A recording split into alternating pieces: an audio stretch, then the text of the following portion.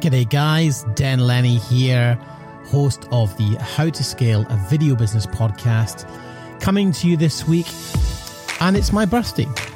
It's my 50th birthday today, which seems ridiculous. I don't know how that happened. It seemed only a short while ago I was 30, and then 40, and then suddenly I'm 50. So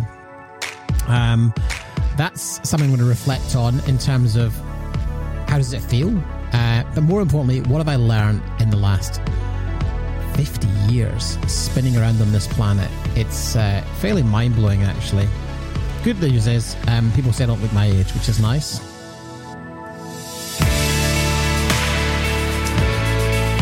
So here we are, episode 156, and the 50 in that represents my actual birthday today, which is, it's kind of weird, you know. When I got to 40, I was really freaked out.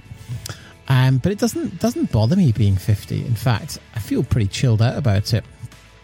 You know, I'm in a good place in life. I'm working as much as I want to work. I've got some great mates. I'm happily married. You know, I made a bit of money. I don't really want for anything. You know, we live by the beach in Australia. It's like there's plenty of worse places to live and worse ways to live. But I wanted to do today was just talk a little bit about some of my experiences I've gone through the decades. I mean, this is my third decade in video production. And I don't assume for a second, just because I've been doing this longer than a lot of people, that it somehow gives me any kind of rights to predict what's going to happen next, because it really doesn't. But there are things that I've observed along the way that I want to share with you that I think, you know, experience teaches you that there's a certain way of behaving that I think is you know, more fruitful than others. And the first one I'm going to start with is, it's a bit of a pet peeve actually, and it's something that I'm seeing increasingly.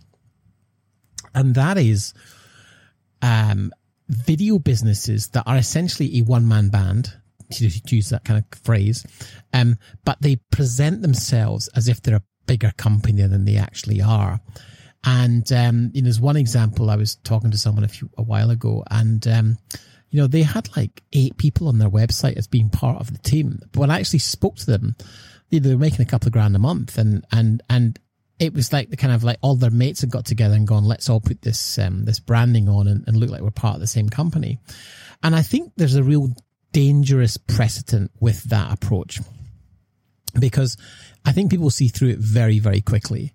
It doesn't take anyone really any time to suss out if you are a big agency with an established reputation, therefore you would have that kind of level of staff, or that you're just kind of trying to look bigger than you are. And I see this more often than I'd like to, really, where business owners seem to choose to pool resources or have a kind of like, you know, a bunch of mates or freelancers on the website as part of their team.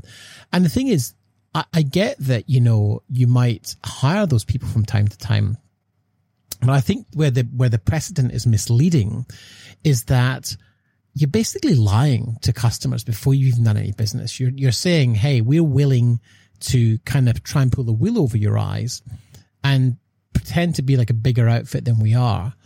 And if for some reason someone does get in touch, there's 2 things that might happen. They might be thinking, well, you've got all these staff to pay, so you're not going to be cheap. And not that I think that's necessarily a bad thing, but someone might be looking, saying, well, they've got a load of mouths to feed. Therefore, I mean, their price is just going to be through the roof, as opposed to a company that's got 2 or 3 people.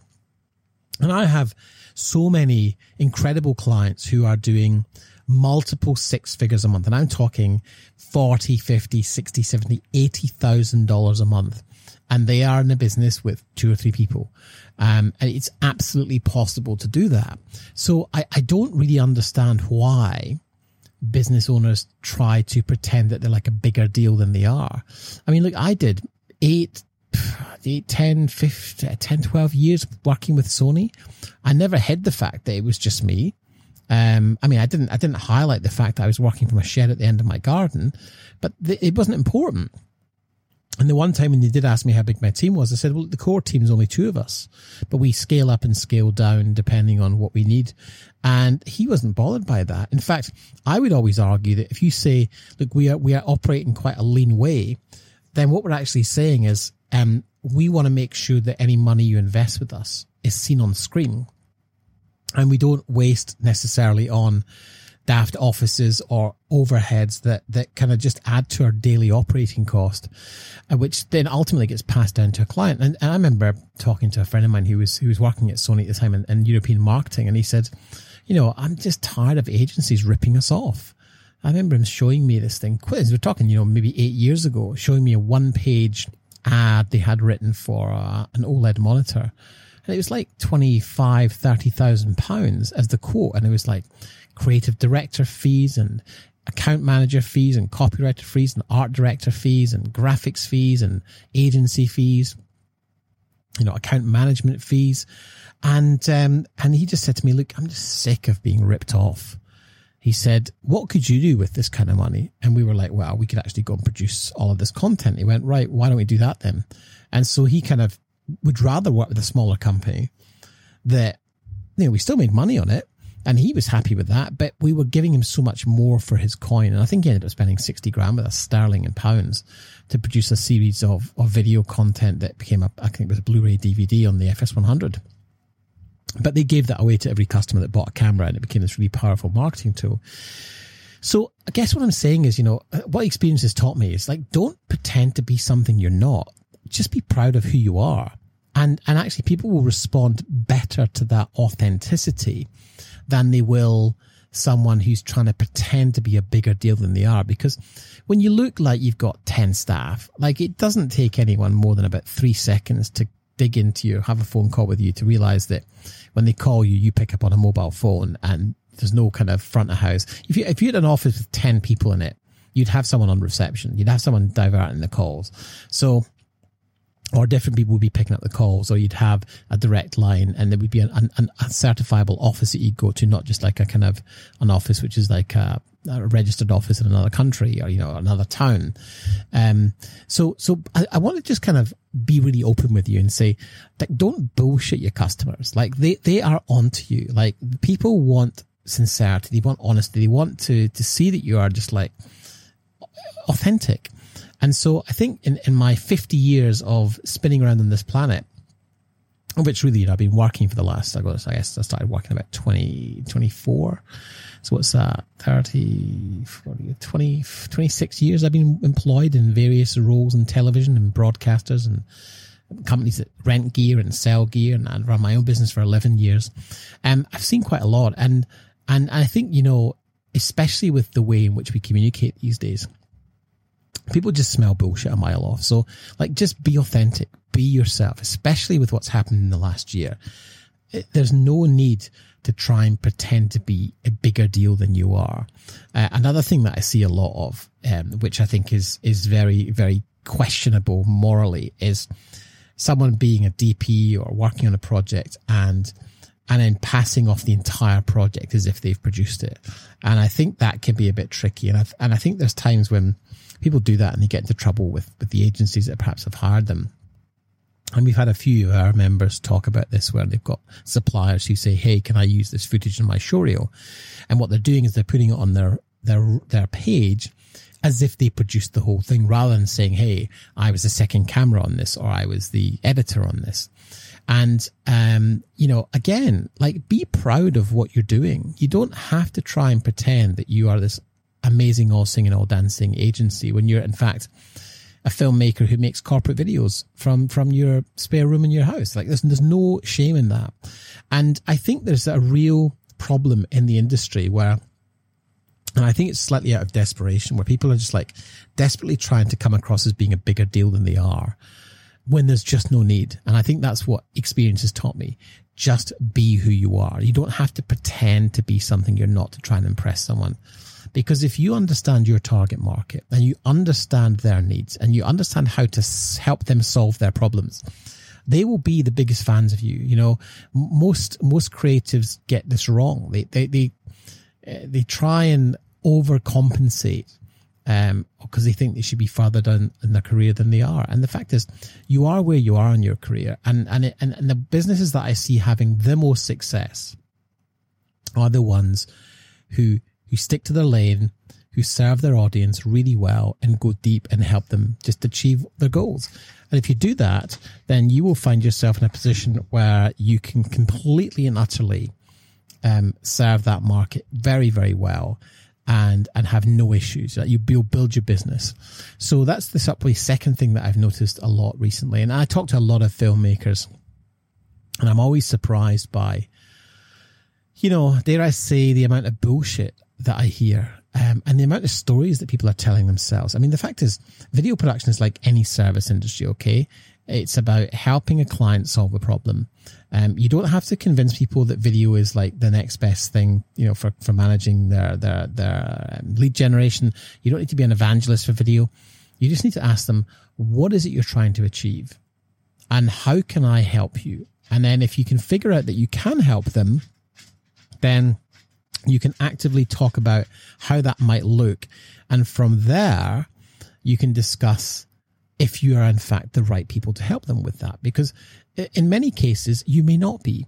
And I think that where a lot of people make a lot of mistakes is that they're trying to do everything for everyone. It's like the classic, oh, look, yeah, we can do that. Yeah, we can do that. Yeah, we can do that. Yeah, we can do that. Rather than saying, look, our area of specialism is helping these types of business achieve these results with this method that we use, which is it's proven to show that we get results.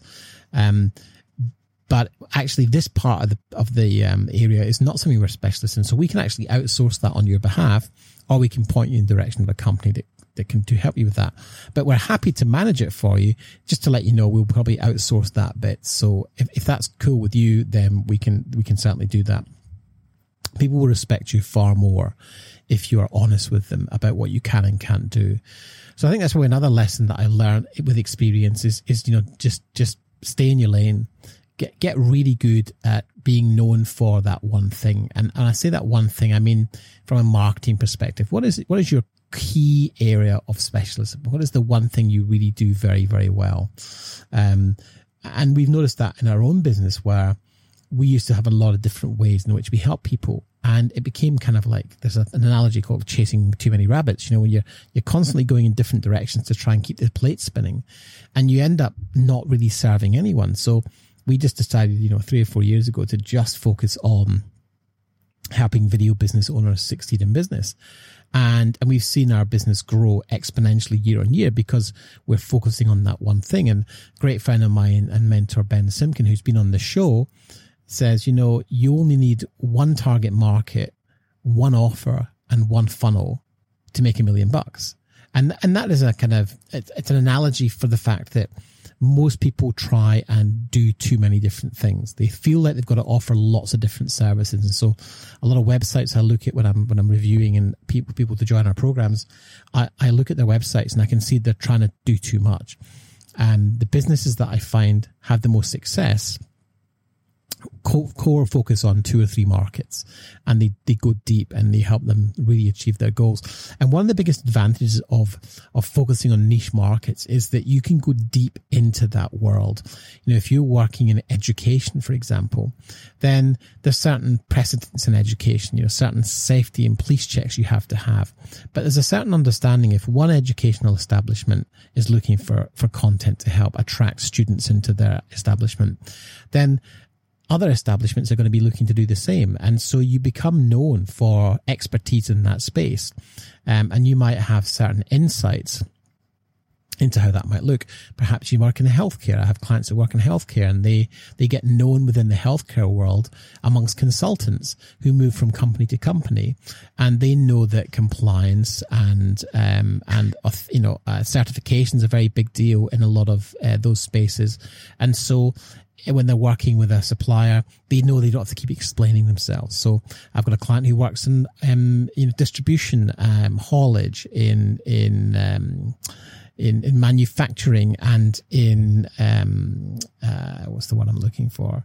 Distribution, warehousing and haulage, and the words escape me. But he's in a very specialist niche whereby that industry understands his market. And oftentimes in these companies, the people that are working in them have relationships with other people they've worked with in other companies. And so it's a great way to refer a business. And so I think that's my biggest lesson as well. One of my biggest lessons is that, going deep into a market and becoming known as an expert in that market really helps you to establish your authority, and you get incredible referrals. And, once you get one referral, once you get known for being in that space, people just trust you more. And so, having the guts to go niche and really focus on that will serve you enormously well. And the funny thing is, when you do go niche, you'll still do other bits and pieces of work. But once you're known for a particular approach to storytelling or a particular approach to filmmaking, people will get to know that and be like, well, we want to work with people like you because, you know our industry. And I think that another big lesson I've learned in my 50 years is that nobody cares about, us and our passion nearly as much as we do. And I think filmmakers, dare I say, we can be a little bit kind of, dare I say, up our own arse. We kind of get a bit too carried away with the tech and a bit too carried away with the process. And we sort of fall in love with the process. And we sometimes forget to really hear what the client's trying to achieve. And it's not that they don't enjoy the process and love it. It's exciting, but it's like the mistake I see people making is that they simply don't spend enough time in the client's world, in the client's head, understanding what the client's prospects and customers need and helping to communicate that through video. And I think that's a real kind of problem area in video production. But look, there's also a lot of really, really positive things. I think that, I'm fortunate. I work with incredible clients. We have really successful businesses growing year on year inside the Video Business Accelerator. And what I observe is the ones that do well are extremely focused, extremely disciplined. They know their space. They are experts at delivering high quality. They're not afraid to charge what they're worth. And part of our training is making sure you maximize the revenue you generate from every project. And it's not that you kind of rip clients off or necessarily make huge on every project, but we look to build a lifetime value. We look to charge what we're worth, so people respect the fact that we're not cheap. No one likes to buy cheap, despite what they might say. Now, if you're going SEO and attracting lots of inquiries into your website and that kind of general nature, then people are only going to base you on price. And, I was talking to someone last week and I said, look, you're like a plumber. You're charging per hour. You'll do pretty much anything. You'll go out for 3 hours and film and like, that's okay. But understand that you're never going to be treated on anything like other than a gun for hire, a service provider. And if you want to be treated like a partner, then you want to get more involved with an industry, more involved with a set of clients that you can really, truly help so that they understand that you're there as a partner to them. And some of my most successful clients just have a catalog of amazing clients who they partner with, and they just automatically go to them. But that takes time. And I think that's probably my last lesson to share with you is that patience. When I was 30, I just wanted to do everything yesterday. And there was this mad rush. Now that I've hit 50, I realize there's plenty of time. And I'm 50, and some of you listening to this probably a lot younger. Maybe you're older, but as you get older, you realize that there is plenty of time. Just use your time carefully. Don't be wasteful with your time. Make sure you focus on helping people who want your help. And if someone doesn't want your help, it's okay to say, look, if you don't want my help, that's okay. Just let me know and I won't bother you again, because I don't want to be chasing people. And you shouldn't be chasing people in your business. There's a difference between following up with prospects, but you get to a point where a prospect's just not ready to make a decision. And you've got to say, well, is this just a kind of question of timing, or is this something you're not ready to commit to? And then you can move forward and drive your energy towards helping people who do need your help, because, not everyone is going to be ready for what you've got to offer. And so getting clear about what you're offering, who you're offering it to, what your value is, and understanding how to communicate that effectively to the world, that is very important. And that takes time. That absolutely takes time. Getting your marketing strategy dialed in, getting your marketing dialed in, your follow-up strategy, your ongoing nurturing sequences, those things take time to create. having said that, once you've got them up and running, it is an absolute kind of gold mine because you've got predictability. And once you've got predictability, that's when you can start to relax. So guys, I'm going to keep it short this week. I'm off to celebrate my birthday weekend with friends. And thanks for listening, and I will talk to you next week. You've been listening to the How to Scale a Video Business podcast with me, your host, Dan Lenny. If you're a video business owner who's hit a ceiling and we benefit from mentorship, support, and coaching, then check out how you can work with me over at danlenny.com. Don't forget to subscribe and rate the show over on iTunes, and we'd really appreciate you taking a few minutes to leave a review. And don't forget to share. If you feel you've gotten value from this episode and you think it would be useful for other filmmakers you know, then please do me a massive favor and share it on social media and in groups that you might be in. So thanks for listening. See you in the next episode.